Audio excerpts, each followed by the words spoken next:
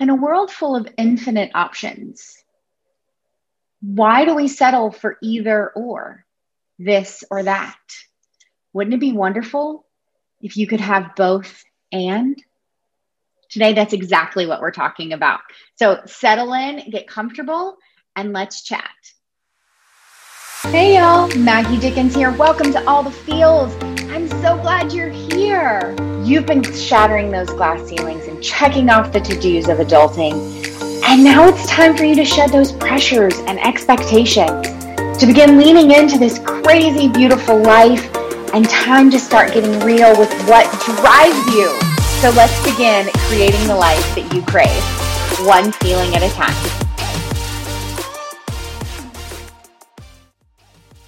Hi, y'all. Maggie Dickens here, professional counselor and personal confidence and mindset coach. And we're going to dive in really quick and we're going to go in really deep into this thing that I call both and living. And what the heck does this mean?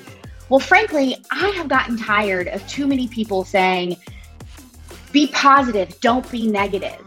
Be forward thinking, don't be past thinking.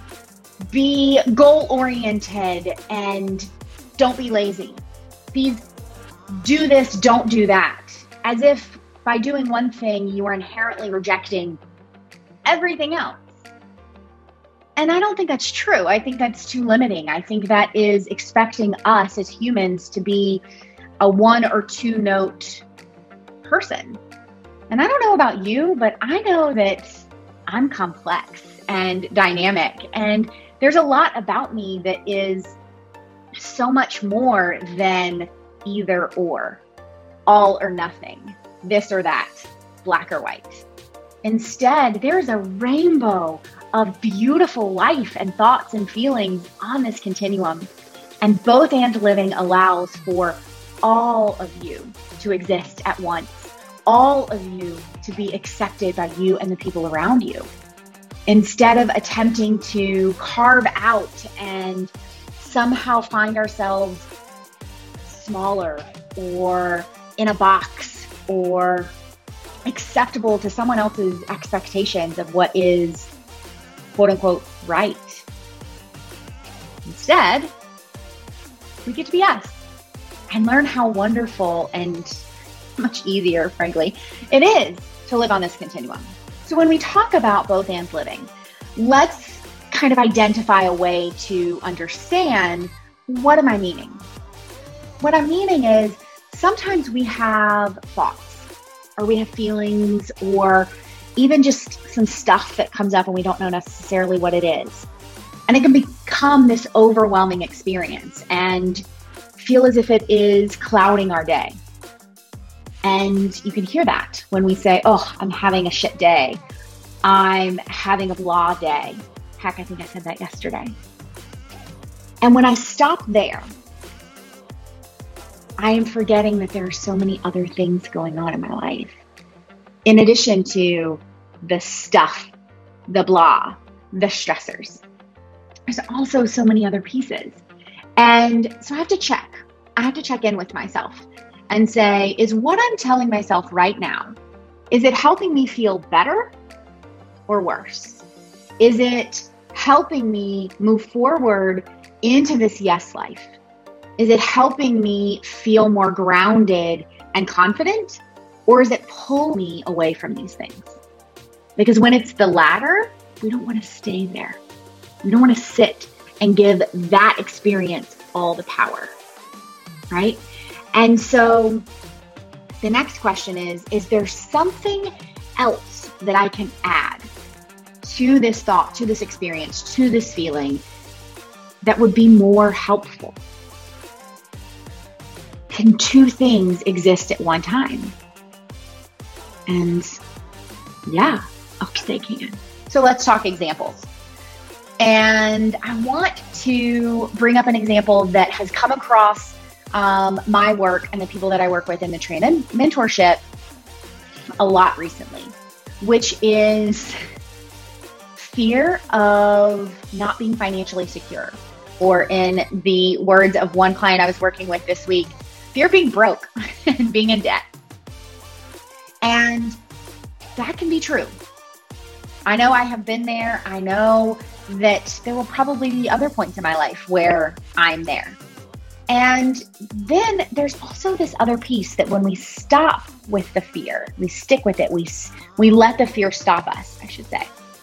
We're not paying attention to the fact that money doesn't have to be a primary stressor anymore.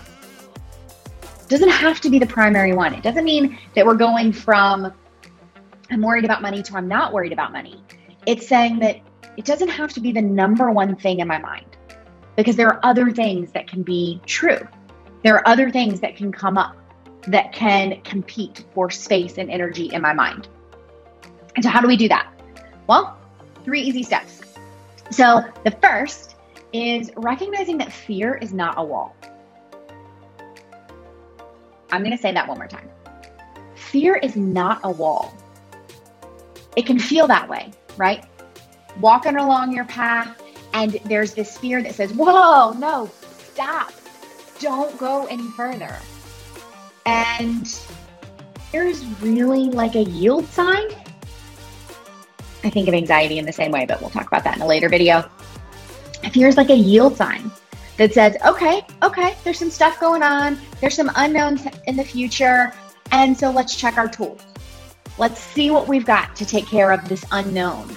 And let's recognize what it is that you're afraid of. And where is this thing that you're afraid of? Where is it actually at? Is it a reality? Or is it coming from a value set or a core belief conflict? Right? If you don't know what I'm talking about, it's coming from a previous video. So I put the link in the description box, so definitely go and check that out. Take a look at fear as not a wall, but more like cellophane. It's not this brick wall in front of you. It's just this thin veil of cellophane that, sure, in the right light, in certain circumstances, it can be reflective and you see yourself and you go, well, there's nowhere further to go. Sometimes it can be a little bit cloudy and it can distort what's on the other side. And so there's some second guessing. Cellophane is thin and it is easy to lean up against it and feel that give before you break on through. Fear is not a brick wall. Fear is cellophane that you can lean into and that you can safely and easily work through. We're just leaning into that cellophane, right? We're saying, I'm not going to let fear be in control. I'm going to listen to it, and then I'm going to respond based off of my value set and my core belief system. Then, step 2, I'm going to recognize what my beliefs are about myself and money in this specific instance, or myself and this activating event. So as I'm leaning in, right, I'm checking those core beliefs and I'm saying, what is coming up for me?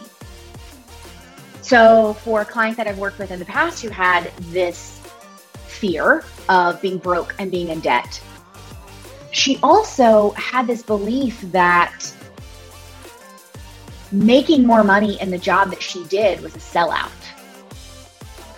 And so there was some sabotage happening to her efforts to up level and to bring home more money.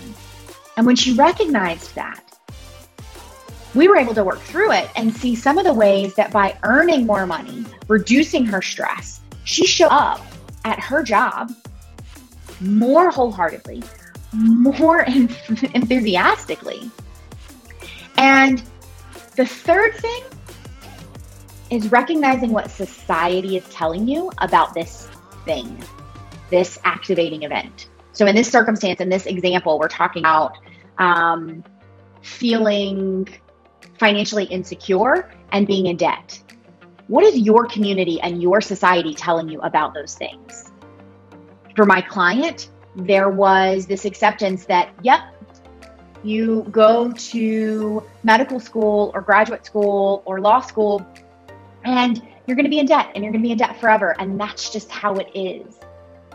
And Why does that have to be the truth? That's either or, this or that, instead of this continuum in between. And so frankly, the third part is to just tell society to fuck off, because you are no longer going to accept someone else's expectations for you.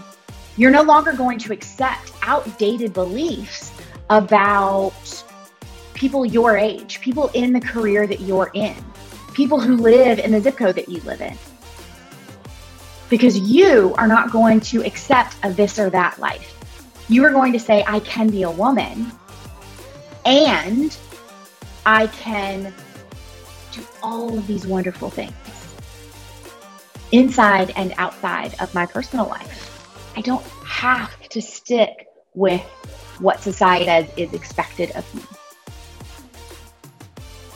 I also don't have to stick with what my initial core beliefs tell me. I can be anxious about money and be optimistic about where my career is going.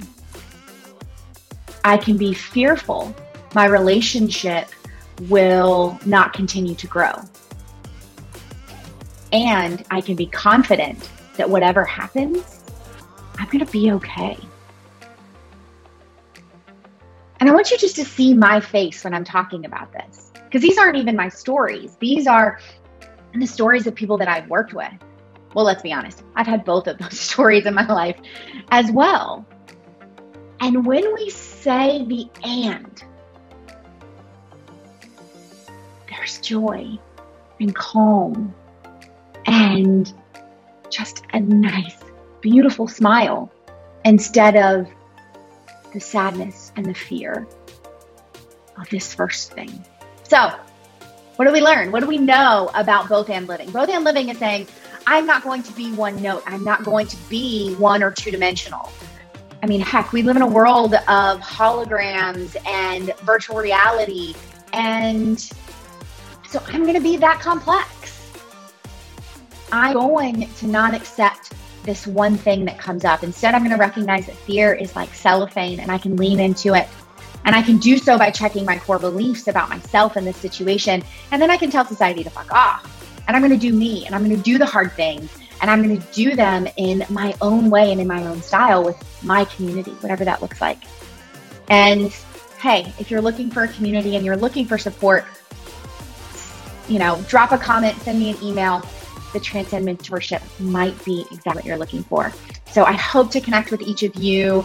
I hope to hear how this idea of both and living may have influenced your life moving forward. So drop a comment. Let me know, think about this.